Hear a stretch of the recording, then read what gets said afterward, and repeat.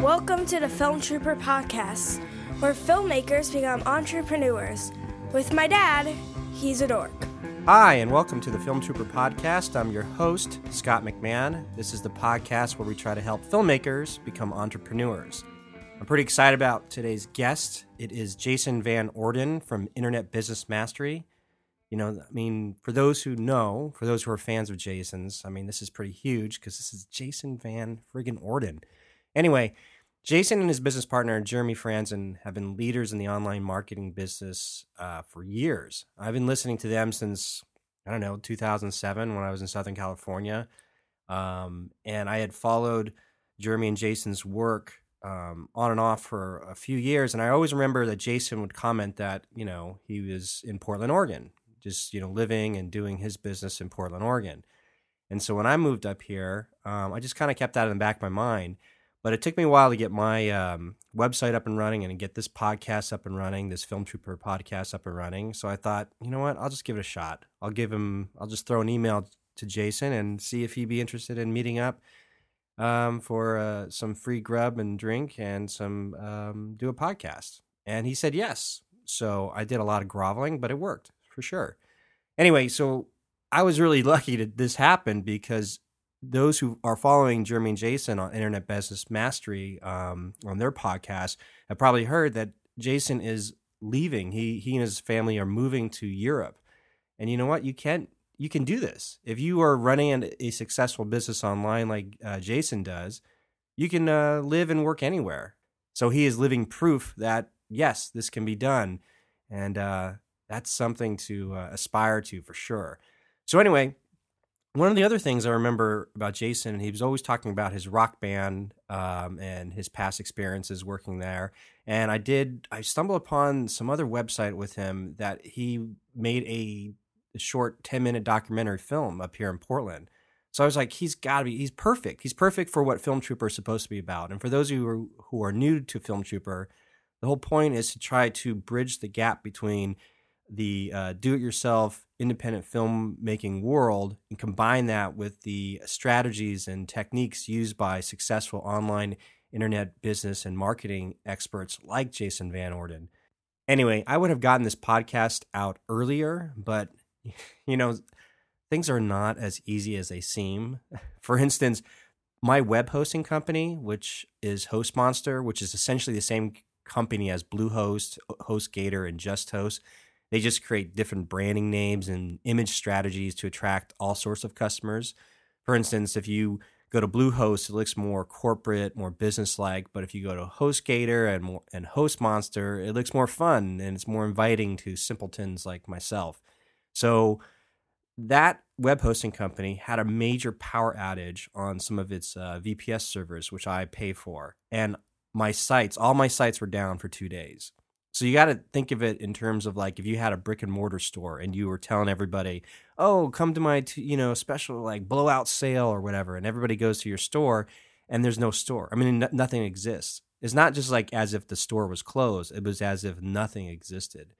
So you can imagine if I had put this podcast out like the day before this power outage, and I told everybody, I got this amazing interview with Jason Van Orden of Internet Business Mastery, and all your fans of Jason, you got to listen to this.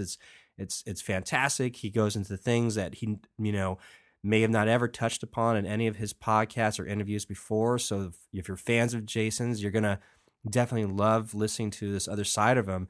And then they would go to listen to it on iTunes, or if I direct them towards my website, or if I directed it to some other sites I had, it would have been a total disaster because my host was down. None of the sites existed. So maybe there is a silver lining to this because it gave me enough time to actually implement a marketing strategy that Jeremy and Jason use on their Internet Business Mastery podcast, which every podcast that they share, they send their listeners to a site that they set up called freevideogift.com.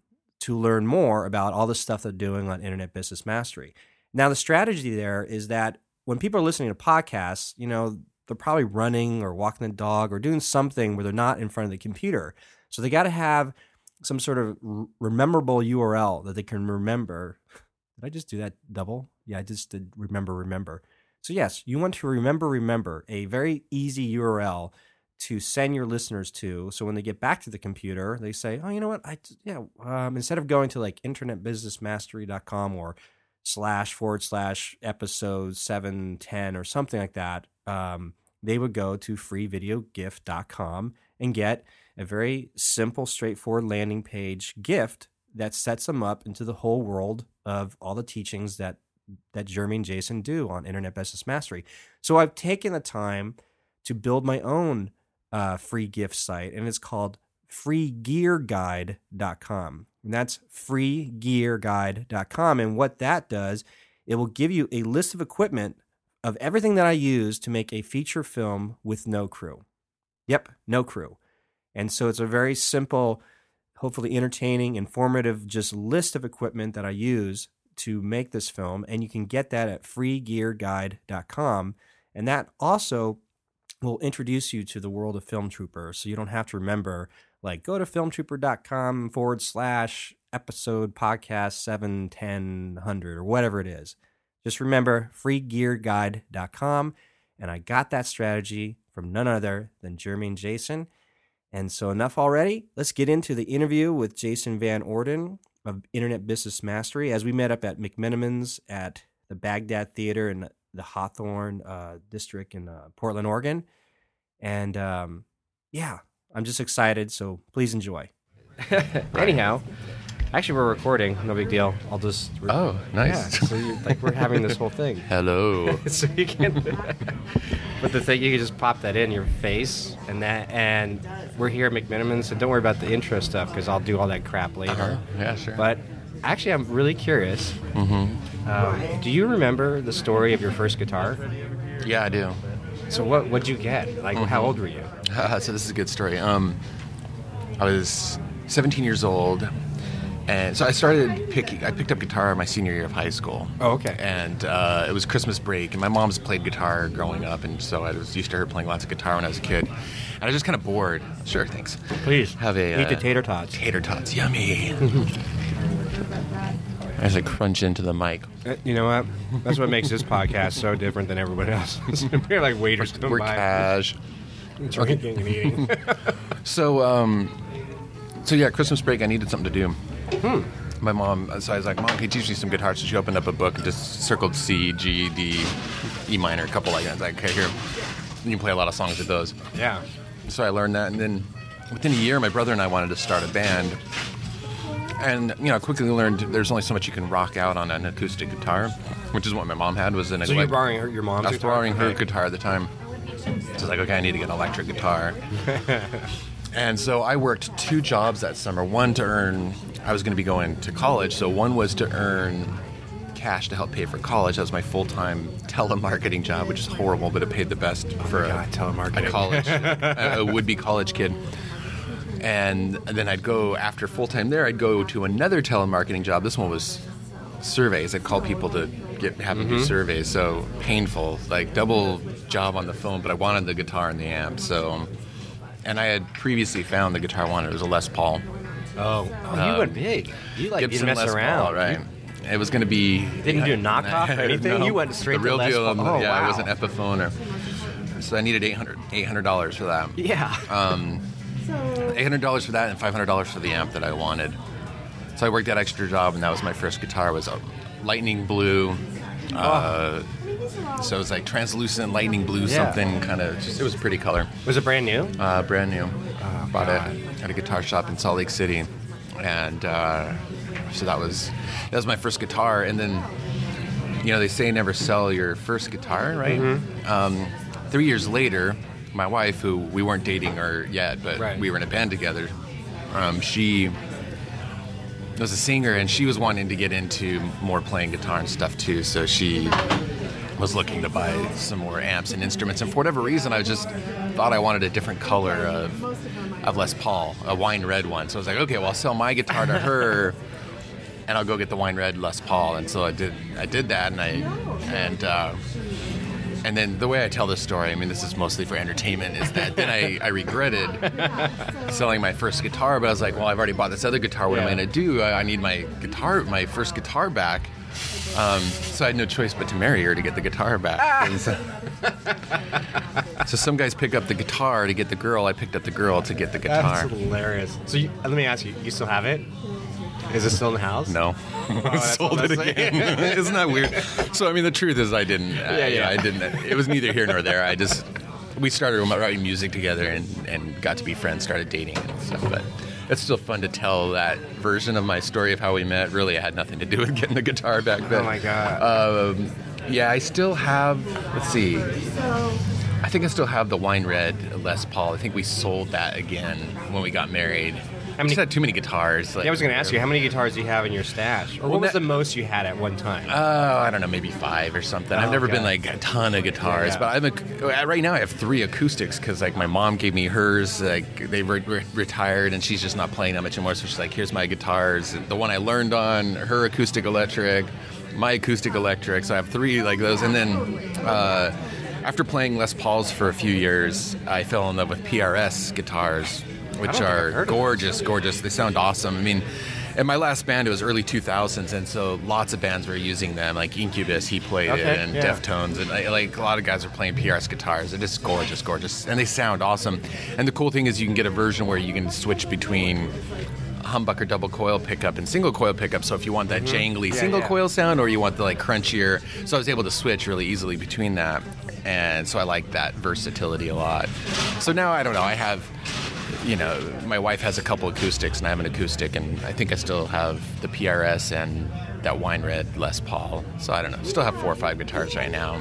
Some of them are in storage because sadly I don't get to play as much these days. Oh, my business has taken over my life, so it's my creative outlet now. Is my business. And that's funny. You just segued to it, but I mean, I was going to ask you, like, do you remember the emotional feeling you had when you first bought your first guitar, and just having it alone in your room, just like you hearing that power for the first time? Yeah, well, it was super exciting to be able to plug into a real rock and roll amp and a real rock and roll guitar, and actually get as we're writing these songs and we're copying them, because that's what you do at first when you're a musician. You're first writing songs, you end up copying the bands you know. And so at the time, it's early 90s, where it's grunge, it's Alice in Chains, it's Tool, it's stuff like that. And again, like playing my mom's acoustic electric, even if I cranked the gain on her little PV amp for her acoustic, it's like, it wasn't this. So the moment that I had the real deal, something where I could like detune that guitar and really crunch on it, it's like, okay, now I'm feeling like a real rock and roller. And then, so that was exciting. The next step after that is like when you get together with other bandmates, when it's like then that room of power, the drums and everything, that drum singer, that kicks right through your chest, and you're like. And I do miss that feeling of rocking out on stage. I mean, even today, my wife and I'll play every once in a while, but because it's just me and her and acoustic guitars, and our friends are like, oh, play some of your songs for us. We'll play acoustic versions of them, which is fine, and they love, but yeah, it's not the same as being on stage with the amplifier behind you and the drums and the crowd and stuff. And so I do miss that. Let me ask you something. Here's something. How long was your hair at one point? Did you ever have my dad used to... My dad used to say I had a Frodo haircut. I never had like hair down to my shoulders. Okay. But if I grow my hair out, it gets really curly and kind of wavy, and so it's kind of Hobbit hair. And about the time we had what was our final band that we've had together, my wife and I, it was like 2002, 3, 4, and that was when the first Lord of the Rings movies were like coming out. So that's why my dad's like, yeah, Jason and his Frodo do. Besides about it, it was, I had longer sideburns but never like shoulder length hair. I never grew it out that long. That's great. So yeah. Do you remember like in storytelling, they talk about like this. The way it kind of works out in storytelling is like you have your hero, your protagonist we're introduced to the rules of the world, or the ordinary world, and then that protagonist has like, in order to make it a compelling story, you're supposed to have like this sort of saving the cat moment, where the audience would go, you know what, they did something so nice as saving that cat, and within the first 5 minutes. So I'm going to buy into this character and the story for the rest of the journey. It's likable. Yes, likable. Do you have any save the cat moment you can remember as a kid or anything? Saving the cat for, what do you mean for my... just you personally, just like, do you ever remember doing like a good deed of some sort? And like how that felt? Let's see, that's an interesting question. This is a chance for people to like you. Yeah, it's like, are you trying to make me likable here? Well, I was in Boy Scouts as a kid, right? So you're taught to do good deeds. No. That works. I wasn't a very good Boy Scout. I never got my Eagle Scout or anything like that. Growing up, my parents, they had us going to church and things like that. So we were always taught like regular doses of service are a good part of life. So that definitely was something that I was taught growing up, was consider, the feeling of others, the impact on others, how your actions impact others, having that part of your life that's about more than just yourself. And things like that. So, I don't know if I can think of I don't even put you on the spot. A particular experience. I could probably think of many, but... Yeah. But you actually, in all honesty, like what you and Jeremy have done with your business and what you guys have done on the online space, and, I don't think you probably realize, like, maybe you do, like how impactful you've been for so many people. Because I'm sure there's a lot of quiet listeners, of your show, but still are out there taking what you guys are teaching, what you're sharing, and then applying it, and then like you say, you have these stories once in a while, somebody comes back and just tells you thank you for, after, quietly listening for so long, and then just saying, I've been applying what you guys have been teaching, or whatever it is, and then coming in and joining the mastermind or your academy group and stuff like that. So that, in a sense, is, realistically, that's your gigantic Save the Cat. It's like, I don't think you guys realize like how much influence, maybe you do, but it just really is. Well, and it's funny you bring that up, because at first I don't think I did. So when Internet Business Mastery was first starting, I was in New York City, and I had been an entrepreneur for 2 or 3 years, and I was still trying to find, because I dabbled in real estate investing, things like that, and I knew it wasn't for me. I was still trying to find that thing that really got me exciting, and podcasting was really that thing, which led to starting Internet Business Mastery. Oh, really? Okay, yeah. And at the same time, my wife was going to school to be a master's in social work. So she was getting her master's degrees in social work to become a psychotherapist. Yeah. So in my mind, I felt like, man, she's doing like this very noble thing. She wants to continue this career to like help people live their most full life, overcome whether it's depression or whatever limiting beliefs or things like that. And like how noble is that she knows this thing that she wants to do to impact the lives of others. And here I just felt like I'm just a business dude. I'm just like one of these selfish business guys trying to make money on the internet. Interesting. And I don't think I was giving myself credit for the fact. And now we put this to the forefront very much so, because it's true. It's just like, actually, no, I'm not. And it was probably because I hadn't truly realized the business that not only was fulfilling for me, but would have where I could make the biggest impact in the world. And I started realizing, wow, not only the thing that fulfills me the most, but where I can have the biggest impact in the world is to share with not only my own experience, but the knowledge and resources and things that I have found in my entrepreneurial experience, sharing that with others who want to go on the same journey to find more freedom and more fulfillment and more purpose in their own lives. Through whether it's through business or other things, and so I started realizing, actually, I am on a bigger mission here, trying to impact people's lives. And while my wife is learning to be a therapist to free people from their limiting beliefs or their, the things that haunt them from their past, or all the different reasons people go to therapy, I'm doing my own version of helping people free themselves from maybe a status quo that wasn't what they really wanted in life, or free them from a job that's sucking the life out of them and not really a full self-expression of themselves. And so I started realizing, actually my business does have a greater purpose, something that fulfills me and that is bigger than me and the impact it has. I'm not just this selfish capitalist trying to make money on the internet. And so that was a relief to realize that it's good. I have to say, I think like with you guys, I found you guys in probably 2007, I think. After I lost my job, and that story is the same. Like you work in a cubicle corporate world. I was there, successful 12 years in a corporate gig, but then stuff happens, and I was just like in a need to like wait. There's, the way business works. Like there's something else here I'm missing. Wherever I was in age. Of course, the podcasts were great because walking the dog or whatever you were doing. I stumbled upon you guys, and both of you have. There's just like you've heard it before, but just a welcoming, warm. invitation for the audience just to share, just follow your advice, your journey. You know, it didn't come off like, we're at the radio show. Here we are. Right, you know, right. all that kind of stuff. Nothing put on or nothing. It was like, hey guys, here's what's here. And it was, and I followed you, but it's interesting because you were talking about real estate investing, because I dabbled in that for a year last year, and just because of just bouncing around as a freelance artist, you know, nothing's ever consistent. Right. And so it's one of those things like, oh God, do I do this? Do I, get involved? Like, I see it, I understand like how this works. Right. Maybe I should just go for it. But it's actually funny because I had one house, like, it was under contract. I was trying to get it, flipped, and it just didn't happen. So I had to, like, just honor the contract terms and just get rid of it. I didn't have any money down, nothing. But I saw, like, the potential of, like, well, this actually could work, But it's funny because creatively, like you said, the creative outlet, something happened where I had a little bit amount of money. I was going to, did I spend it on training? And I had, like, this little bit of chunk of change, like, I think I'm just going to make a movie. Yeah. So I made this movie for $500 with no crew. Nice. But that opened the floodgates for creatively, and opened, like, seeing all the years of, like, reading your stuff and listening to your stuff, of applying it. Like, basically, it took me a while to figure out, like, connecting the dots. Like, oh, wait a minute, this actually could work. So it was really a fascinating journey. But anyway, I was curious of what you... Just a side note, like, I remember hearing you talk about real estate investing. What was your experience like?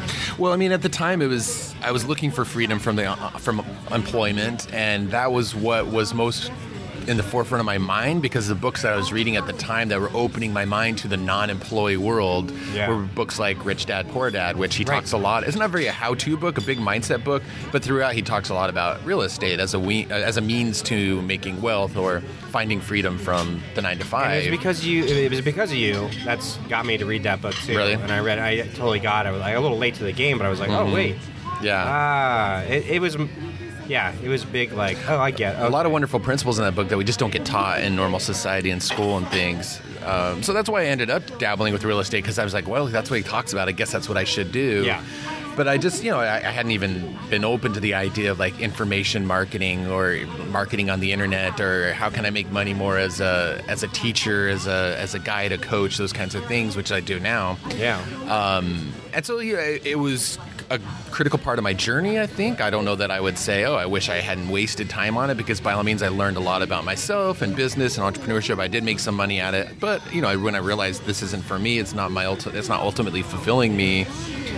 I need to find something else. I kept looking and jumped at the opportunity when I started learning other avenues. Now, some people, their strengths and fulfillment might totally be conducive to real estate investing, and that's great. Yeah. It's a wonderful opportunity. It's not that I don't think there's not money there. I can definitely see at some point in my future real estate investing should be a part of my wealth portfolio again. Right. I'll probably hire other people to do it for me. At least you know the principles of it. Yes, and so but I don't want to be the one putting the deals together. That's just not my strengths, and that's okay. I'm okay with that. And so there's two key experiences there, that kind of in the stories I just shared. So the story of doing real estate and realizing this isn't for me is that story of you need to find the thing that fulfills you, that gives you energy. So at the end of the day, you can't help but not do it. It's the kind of things that you feel, my day's not complete if I don't do this. And for me, that's teaching and sharing knowledge and resources and interacting with people. And like you said, what we do on our podcast, sharing our journey and having that impact and give a spark of an idea.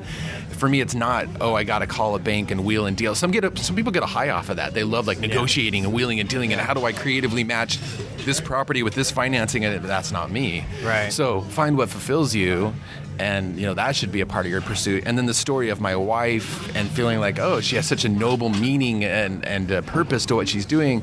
I just hadn't realized, I have found, finding that meaning and purpose that you put into what you're doing that does impact the lives of others, that they value in a way that they're willing to pay you in order for you to live that purpose.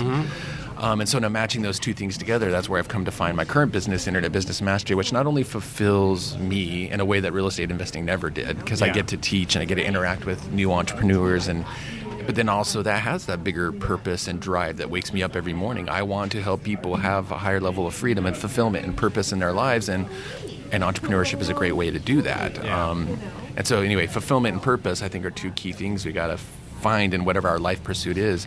And whether people are listening to this going, oh, I want to be an entrepreneur or not, those two lessons still apply. Whatever your career or artistic pursuit, you got to find that fulfillment, you got to find that purpose, or else you're going to wake up every day begrudgingly going about what you're doing and just not fully expressing who you are in the world, I think. You guys have done such a great job with that in terms of talking about your single motivating purpose, and just, or, putting a new spin on it, like that's the terminology of the why, and it really does try to, those who are listening, those who are you hear that old saying, like when the student's ready, the teacher appears, type of thing. Mm-hmm. So when you're open to it, you really understand, what's my purpose? I had to stop back, and it's interesting because in the film world, that's what this audience is really here. It's a lot of filmmakers that are really kind of still taught like an old way of doing things, which is, figure out here's how ways you can finance or do crowdfunding or whatever it is, make your art. Mm-hmm. Then take it to like a film festival, how to market at the film festival, and here are the distribution deals.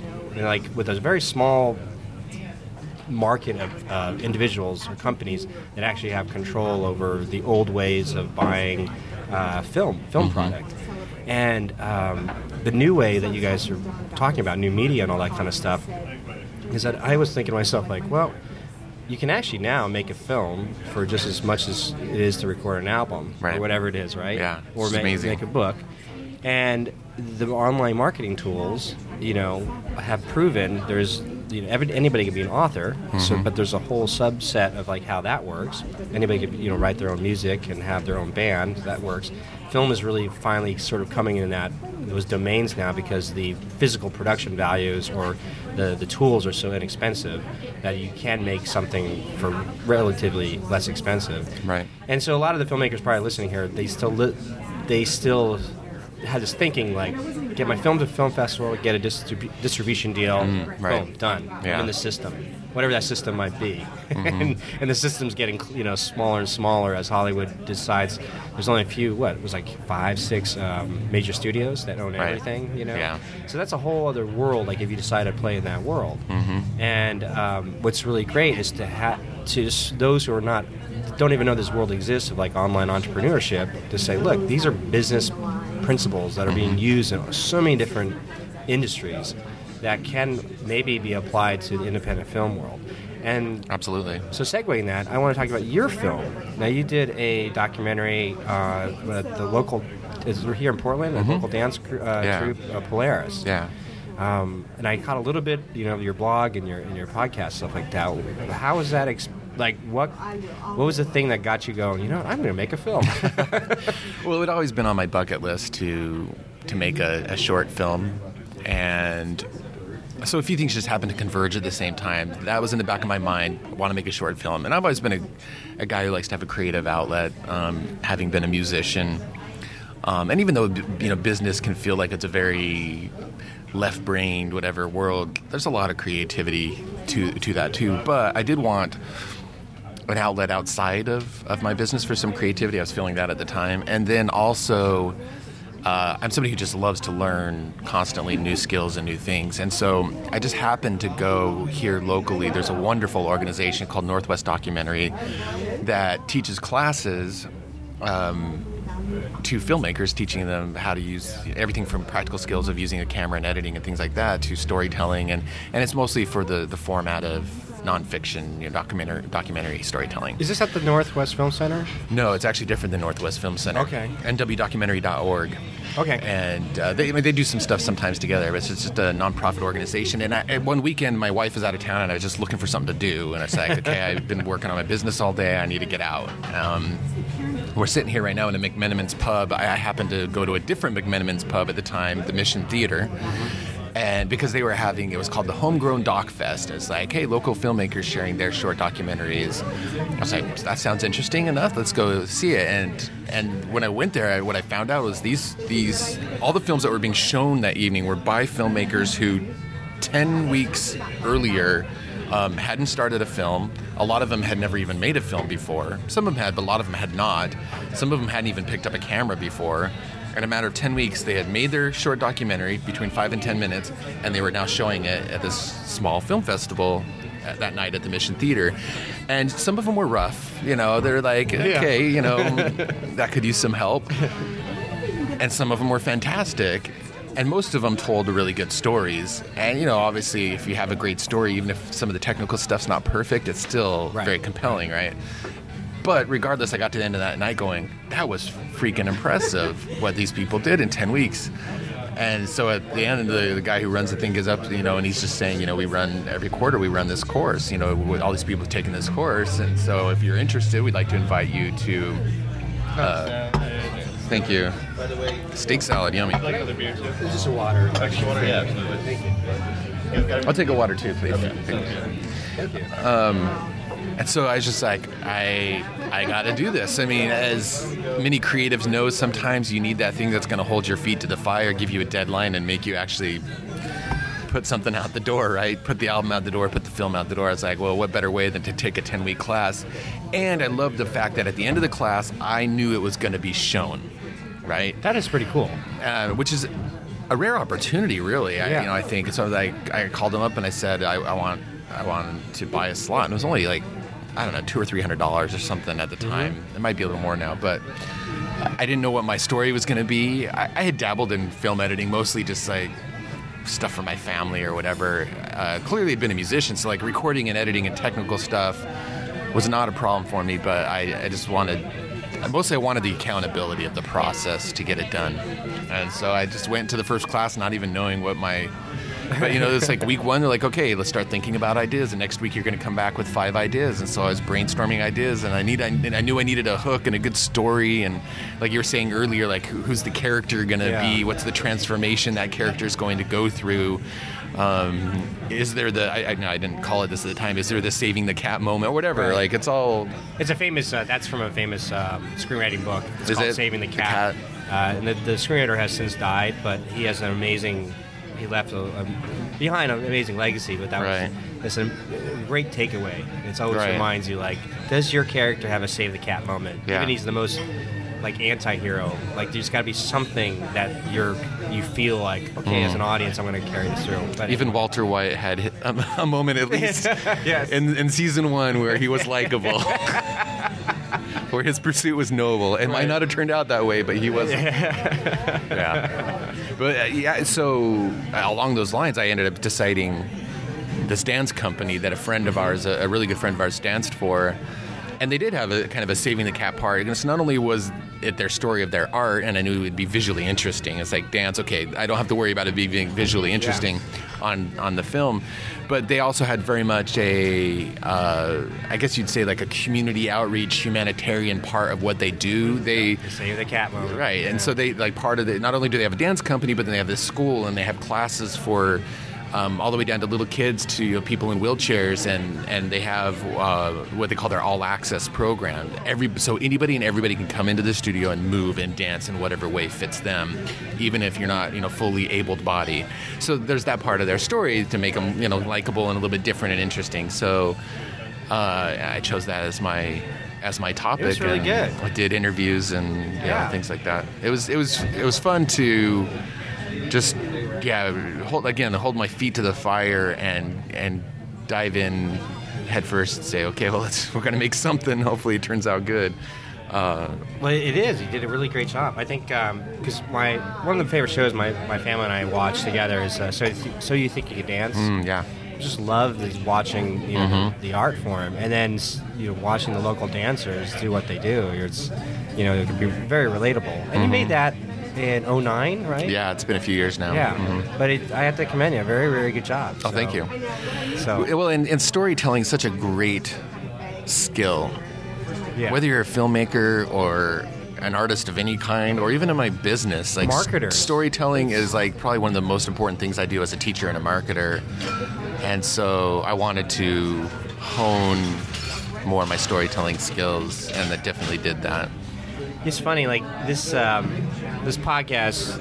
Oh, please go ahead and eat while I talk for a sec, and then we could just take a break and eat. Sure. But it's interesting. The Ed Burns, who's the writer-director, and the actor is married to Christine Turlington, and he there's a set of screenwriting books or story books that a lot of just filmmakers they read. That's sort of the go-to books. And which I should probably read some of those. Oh well, I can give you a list. Okay, or I can give you awesome. Actually, I meant to create essentially my former questions I've asked other guests on my podcast kind of follow along the lines of all stories have sort of all good stories have somewhat of a formula to it, right? And one of the main questions I ask a lot of people is like, why do you think we need stories? Like, what is this like human emotional need that we even need stories? And a lot of it just makes sense of the world. I mean, it's almost like you wake up in the morning, you have your ordinary world. So you're like, okay, but then something happens, or you do something in the morning, like save the cat from falling on a tree in your neighbor's yard. Right. So like whatever you do, that sets you up. But then an inciting incident happens that changes the direction of the protagonist's story. Right. What happens in the day? You might have your day planned out, but something happens. Right. Plumbing breaks. Somebody robs the house next door or something like that.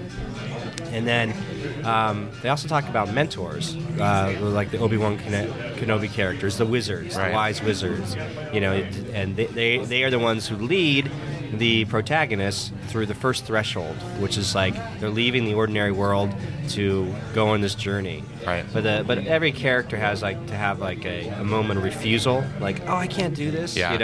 But the mentor says, come, and then you go through the first journey, and then they have a series of fun and games, or the series of obstacles where it builds up.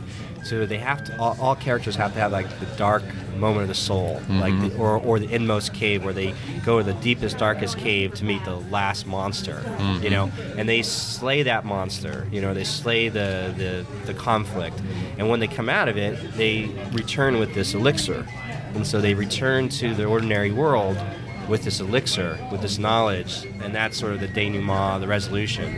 And all sort of stories somewhat follow this. And even people in their real life, they wake up in the day, in the morning they have a plan, or like Mike Tyson says, everybody has a plan to get punched in the face, and then go and you do your thing, and you have the challenges, you have your mentors, and then by the end of the night, the idea is at the end of the night, you made it, whatever that is. Like my wife comes home from a long day of work, and she's just has to vent and share all these stories of oh my God, this is what happened this way. But everybody just needs that decompression moment at night, just to be like, okay, now we go to sleep and get up and see the next story the next morning. Right. And so I think stories in general just sort of help us make sense of our own world. And if we could see, examples or, through stories and fables, once in a while when you're ready, you're like, oh my God, this is like a movie, or this is stuff I learned, or I remember reading about this or seeing about this, and now I can apply this to this moment in time where I can make a choice, So that's just what I've learned about storytelling. Well, yeah, and that's a great framework. And as a marketer and a teacher, I spend my time doing more than anything is influencing, right? Whether that's influencing people to change their way of thinking or change their behavior in order for them to get what it is that they want. And in the case of my business, it's help them get out of a job that they don't enjoy and start a business. Or whether it's me at some point influencing them, going, look, I have this product and it's for sale, and I've put together this system and a framework, and so if you buy it, I want to step you through, it's our how to start a business product. So, it's influence to buy, influence to take action, influence to change their lives. And I would say most artists have some desire to influence people in a way, whether it's to incite an emotion or teach something or introduce a possible new way of thinking. And so the reason I try to use story as much as possible is I think we're very naturally wired as human beings to resist influence and change, because that could be dangerous, it could be different, right? And so the moment, if I just walk up to somebody and start saying, oh, you should, consider quitting your job and a business can help you get, immediately their left brain starts kicking in and going, oh, well, I heard this statistic that 9 out of 10 businesses fail, and they do, the immediate thing is to negate it and just to want to be able to say, I don't need to give that my attention. I just want to go on with my day. But if I start telling a story about when I was, like that's the story I love telling is the Sunday night dread story of, my wife and I on Sunday playing music, having a great old time, and then suddenly 7, 8 o'clock rolls around, and this feeling of dread starts, coming over me because I realize it's time to go to bed soon, which means getting up in the morning and going to a job that I really don't enjoy. And I'll tell a story of hitting the snooze button over and over again, and now all of a sudden the person, instead of their left brain and the statistics of 9 out of 10 businesses failing, now they're putting themselves into my shoes, going, oh, that's just like me. And their mind is now opening up to the influence that I want to have. And so that's one of the big reasons that I use storytelling so much in my business is it helps me be a better influencer and hence have a bigger impact in the world, right? That makes total sense. I mean, it's always... You always love it when, like, those art forms are like telling stories, and it's like those who are really good presenter, like the ones who like have those pauses that like make you kind of lean in to we're almost like whispering. They're like, let me tell you something. And there's a pause. Right. It's like, did you ever hear about the one about this guy? It's like you're all of a sudden you're enthralled. Like, well, wait, what happens? And then it's like just a little bit of mystery, reveal. And then if you can leave them with a great theme, which all the stories have, if they have a theme, an overall theme of like that carries with you outside of like that lingers, and you just remember that story or that thought, it changes your world, it changes perspective. Right. After reading Rich Dad Poor Dad, same thing. Real estate investing. I'll just make videos for my company. That's what I was thinking. And then looking for your purpose is like you being someone of an artist who's made music. There's this weird kind of almost curse. Like you just have to succumb to it. It was like, crap, I'm an artist. Like, you know what I mean? It's always like, jeez.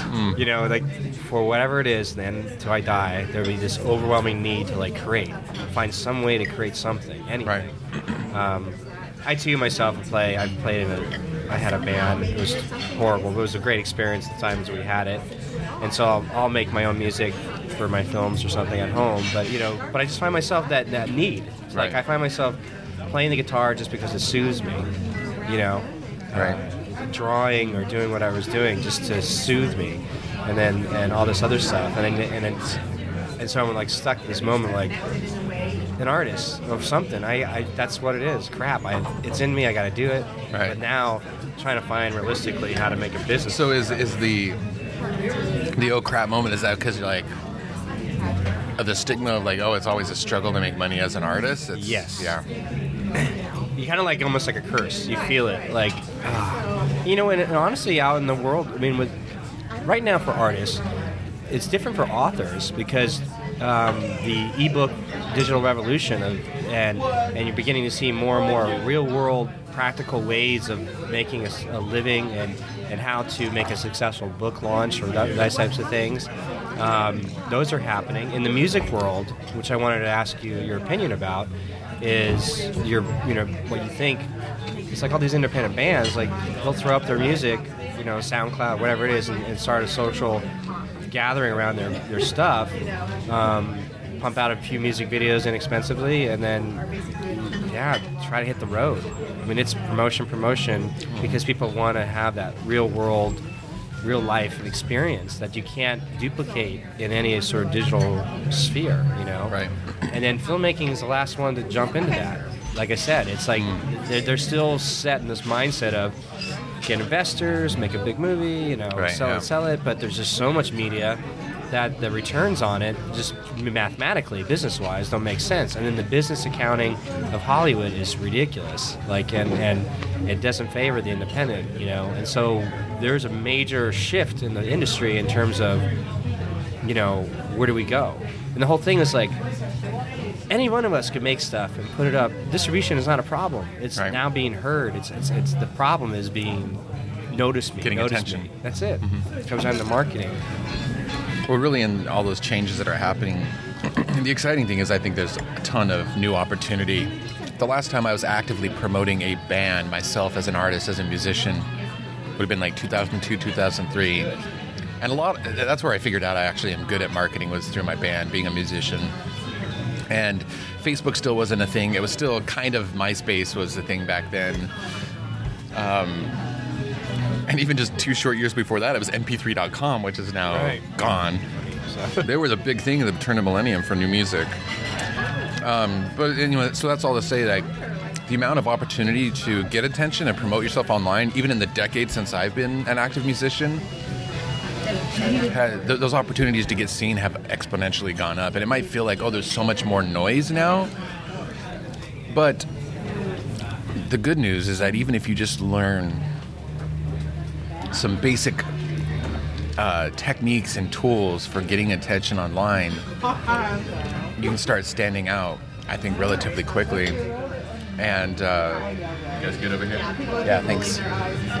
And even though like those opportunities have all fractured and it feels like there's so much more noise, I think it's because consumers are becoming more habituated to being able to find very specifically whatever they want to their tastes in music, to their tastes in film, to their tastes in blogs that they read and media that they consume.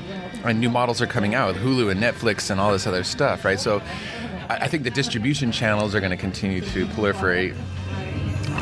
Huge opportunities with sites like YouTube. I mean, look at the musicians and media creators that are making healthy livings now using stuff like YouTube. And so you're saying, wanting to apply business principles in order to say, well, how as an artist do I get seen? And here's how I would boil it down into an easy framework. This is one of the first things that we teach our business students. So I'll share it in the business framework, and then I'll immediately relate it back to how it applies to art. So to make money as an entrepreneur online, very simply, there's something we call the value cycle. And when you put this value cycle together, you've got a readily available way of just making money doing something you absolutely love online. And it all starts with you and figuring out what it is that are your unique talents and abilities. And so that fulfillment stuff I was talking about, what your purpose is in the world, the impact that you want to have, and spending some time with some real self-knowledge. I mean, I don't think it's any surprise when you read books like by Stephen King on writing or Stephen Pressfield, the War of Art and stuff like that, about how some of the best artists, they spend some very introspective time digging into themselves and finding out who they are and what their voice is and what they can bring to the world. And it's the same thing as an entrepreneur. So you got to get that stuff solid so you don't end up either A, making art that's just bland and stupid, it doesn't stand out, or B, making art that you hate because you didn't take the time to figure out what would fulfill you. But then after that, the reality of making money, whether you're creating a product as an entrepreneur or art as an artist, is there's an audience that has to appreciate and consume this art. And art can easily come from a place of feeling very self-indulgent, because there are a lot of people that do art for themselves, for the feeling it gives them and the fact that they've created something that they love themselves, and I think that's great. But if you want to make money as an artist, you got to create something that people want. It's the same thing as an entrepreneur. Like, the first thing we say is like, look, you can't just say, I've got this great product idea, now I'm going to go find and convince people to buy it. You got to start with the audience as a business, as an entrepreneur, and say, who's the audience I want to serve best? Who do I like to work with most? What are their needs? What are their pressing, urgent pains or unfulfilled desires that I can create a product or service to fulfill that for them? And it's the same thing as an artist. You got to know, well, what audience do I want to speak to most?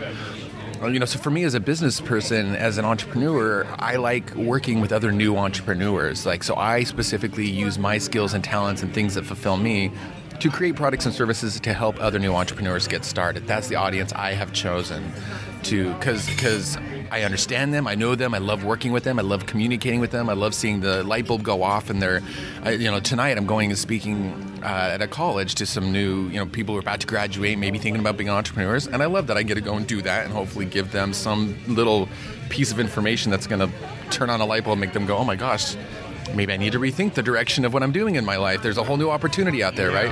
And I think we want that as artists too, is we want an audience to go like, wow, that really made me think, or that inspired me, or made me feel something, right? So yes, art can be somewhat And it needs to be self-indulgent too. You got to enjoy the process of making it, but you got to know who that audience is. And I think the more specific you are and the more in tune with that audience you are, the better off you're going to be. And so, what is it that audience is going to enjoy most about your art? What is it going to make them feel? What is that pain that they're feeling or that passion that they have that they're going to connect with when they see your art, when they hear your song or see your film or whatever? Now, in documentary filmmaking, that becomes a lot easier because, it's more obvious, I should say.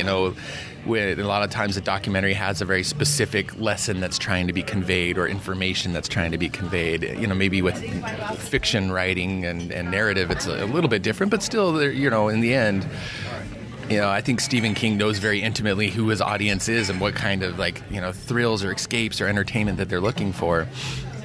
And he knows how to speak to that audience, which comes with time. So it's then connecting you with that audience and how you're going to create value for that audience.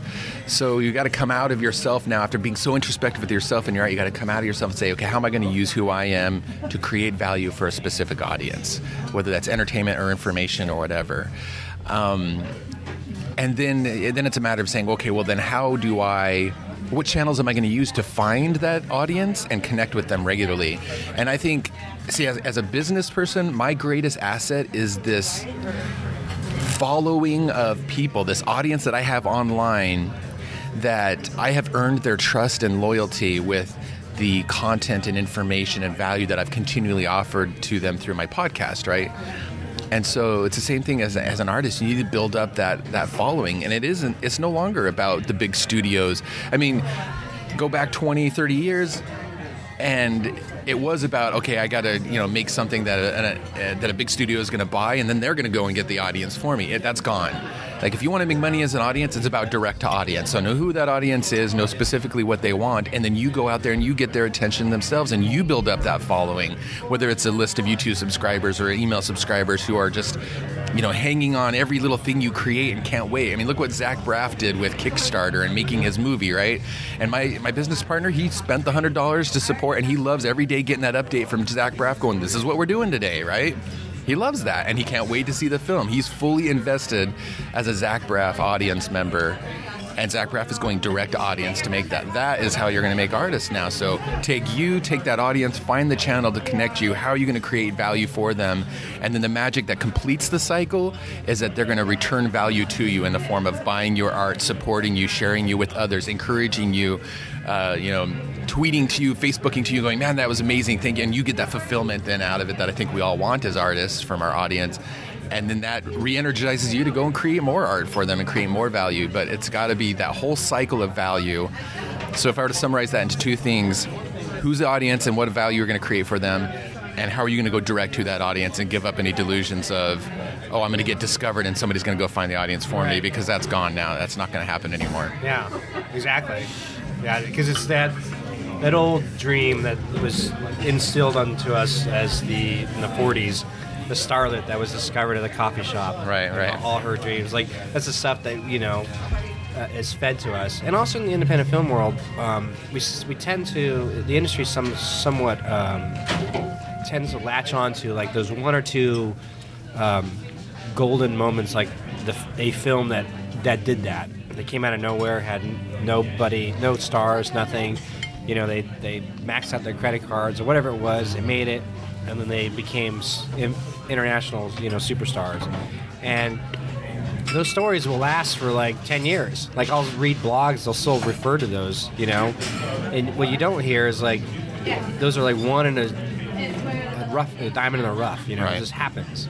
But that's what we latch on to. Mm-hmm. To think maybe I could be the next one. Right. It's really the gold rush to some extent. It's everybody thinking, like, I'm gonna find my gold nugget, And then what do we learn is everybody that sold tents and picks and shovels, made all the money. Yeah. Because they supplied the tools for the dream, right? Right. So Hollywood's sort of the same way, because there's a lot of classes, like, there's a whole screenwriting teaching industry, So everyone who wants to be a screenwriter, there's this whole sub-industry of, like, education for that have their own expo, Then it's like filmmaking and acting, like all this.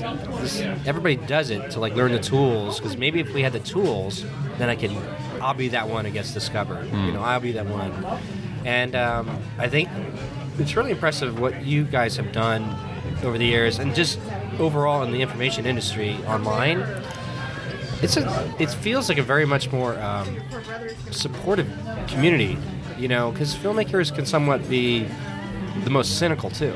Like, I can't, you know, you get a group of them together, and everybody's like trying to vie for like, okay, who's going to help support my product? And then if somebody else comes up with something, like, you're kind of stoked on somebody's first like accomplishment, but as soon as they make their second one, everybody's like, this is jealousy. Like, oh yeah, like, right. It's crap, you know. Yeah.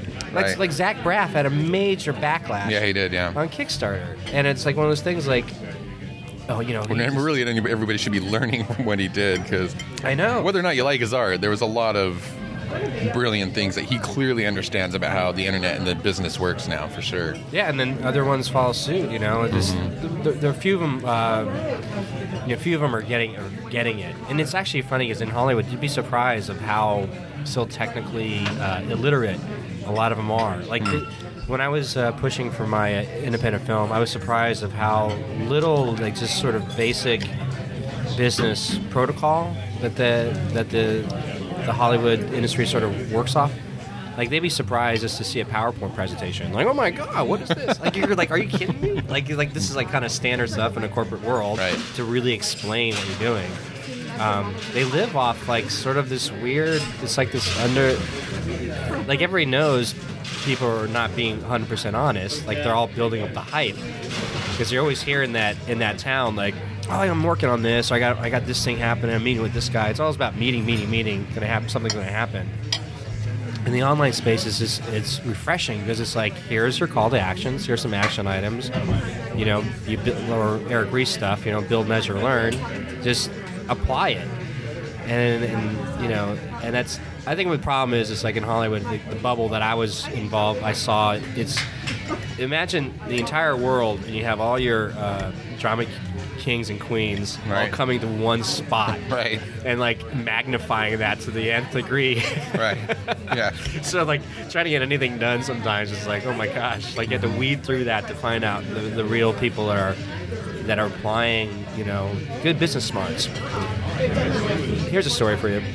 As you finish, you can eat.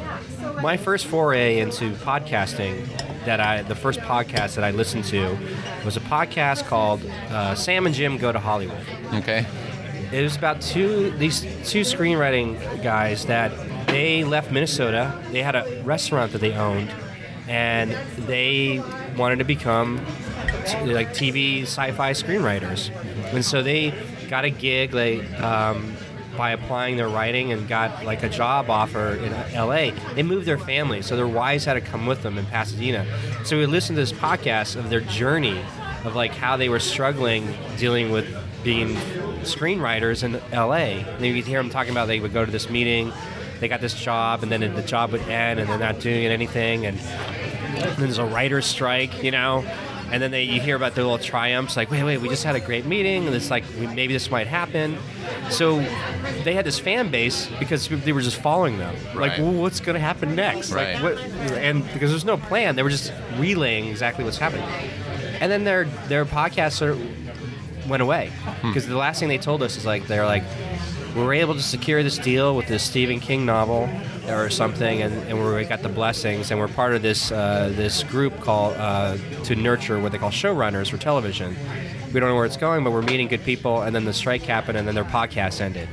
So 2 years later, I'm watching Sci-Fi Channel, and Haven pops up, and we're watching. My wife really like it, and I like it, and I see created by Sam and Jim. No way. And I was like, they did it! Nice. Wow. So it was like they mentioned a little bit in their journey, but it was such an eye-opener of like just hearing the pain they were going through, because they were about to they had that dark moment of their soul, or that inmost cave moment on their podcast, right, where they literally were saying like, I think we're about to give up and go back to Minnesota and open up a restaurant again.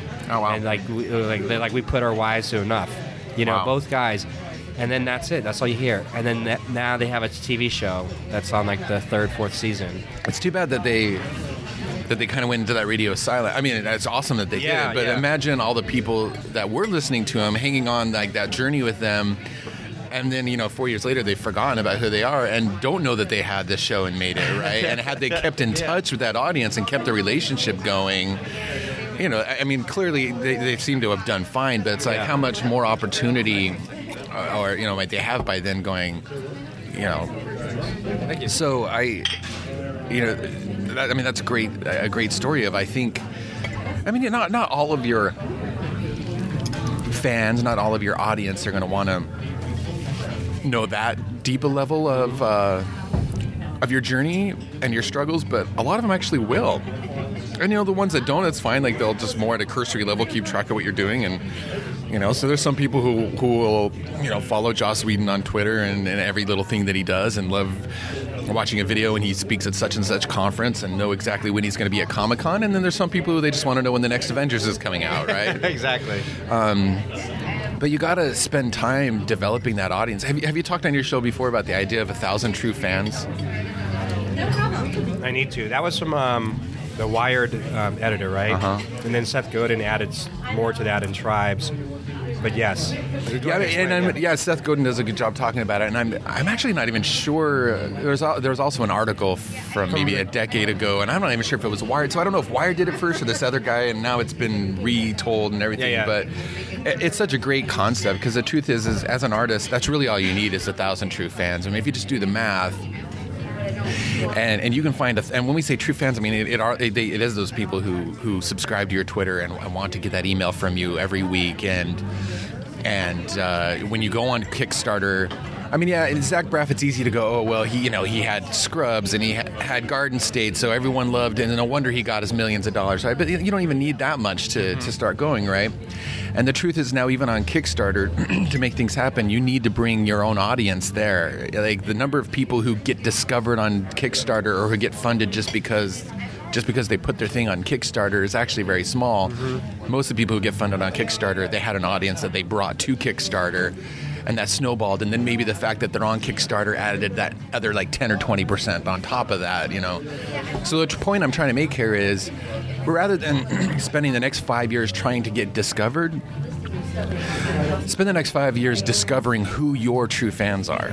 Just go and work for it and earn those fans one at a time, because once you get to 1,000 true fans, and if you just do the math and say, look, if those true fans are willing to support you to the tune of $100 a year to do your art, because they buy your merchandise, they buy your DVDs, they buy whatever, they come and see you speak, they share your stuff with other people, and it's not that they're the only ones buying, but they're the ones buying regularly and then getting the rest of some people to buy your stuff as well, you're going to make a living as an artist. Yeah. Right? So just spend the time, and it might not even take 5 years. It might only take a couple if you really go and work for it. Look at what some people are doing. Go and look at Walk Off the Earth, a band on YouTube, and how in 2 years, they finally did have their viral video, but they worked for that. Yeah. And they're still working to earn every single fan, and now they can go to Europe and fill a small stadium. And they make good music. Good music. Good songs. They're catchy songs. It goes without saying, you got to have good art. You can't work on your craft. Keep working on your craft, absolutely. But don't sit there and, don't work on getting discovered. Work on earning 1,000 true fans, earning that audience that loves everything that you're doing, and you'll be able to make and get to know that audience, really well, really intimately. Again, what do they love about your art? What is it that you're bringing to them? How do you entertain them? How do you inspire them? And make it this very symbiotic relationship between, yes, the self-indulgence of you and your fulfillment and what you do, but then also the outward expression of the impact of the value. You got to create value for other people. Now, if you want to decide to be a self-indulgent artist, that's fine, but make sure you have a day job and then just make your art on the side for yourself, and that's fine too. Yeah. I'm talking here for people who want their living to be their art. Right. Go and earn those 1,000 true fans, and you can and will make a living online as an artist. I think that would be the biggest takeaway I could give from our conversation, would be that. And that was my interview with Jason Van Orden. And for all you filmmakers who are not familiar with the leaders in the online entrepreneurial, online marketing space, you've got to check it out. You've got to check out the Internet Business Mastery podcast with Jason and Jeremy, or they call Jeremy and Jason, I think. But anyhow, so you'll hear more, you'll learn more from Jason, and like I have, like so many others have had, and Jason and his partner Jeremy have definitely helped so many people. Anyhow, if you like what you heard, there's more. I have about like 18 more minutes of talking with Jason that I'm going to put as a bonus episode, so you can catch more of that if you're a fan of Jason's. And again, if you're a fan of the Internet Business Mastery, definitely you probably want to hear the other 18 minutes. It's just kind of cool, just talking shop with Jason. Again, thank you for tuning in to the Film Trooper podcast. If you like what you hear, please leave a review and be honest. Like if I'm really bad at it, just be honest. That'd be cool on iTunes. But if you want to lie, I'm down with you guys lying and saying I'm great and putting 5 stars, because I'm starting from nothing and I'm hoping that this can build up, and I need your help. And be sure to check out the bonus episode with Jason Van Orden after this. It's like I'll post it up right away. Okay. Thank you so much. Bye.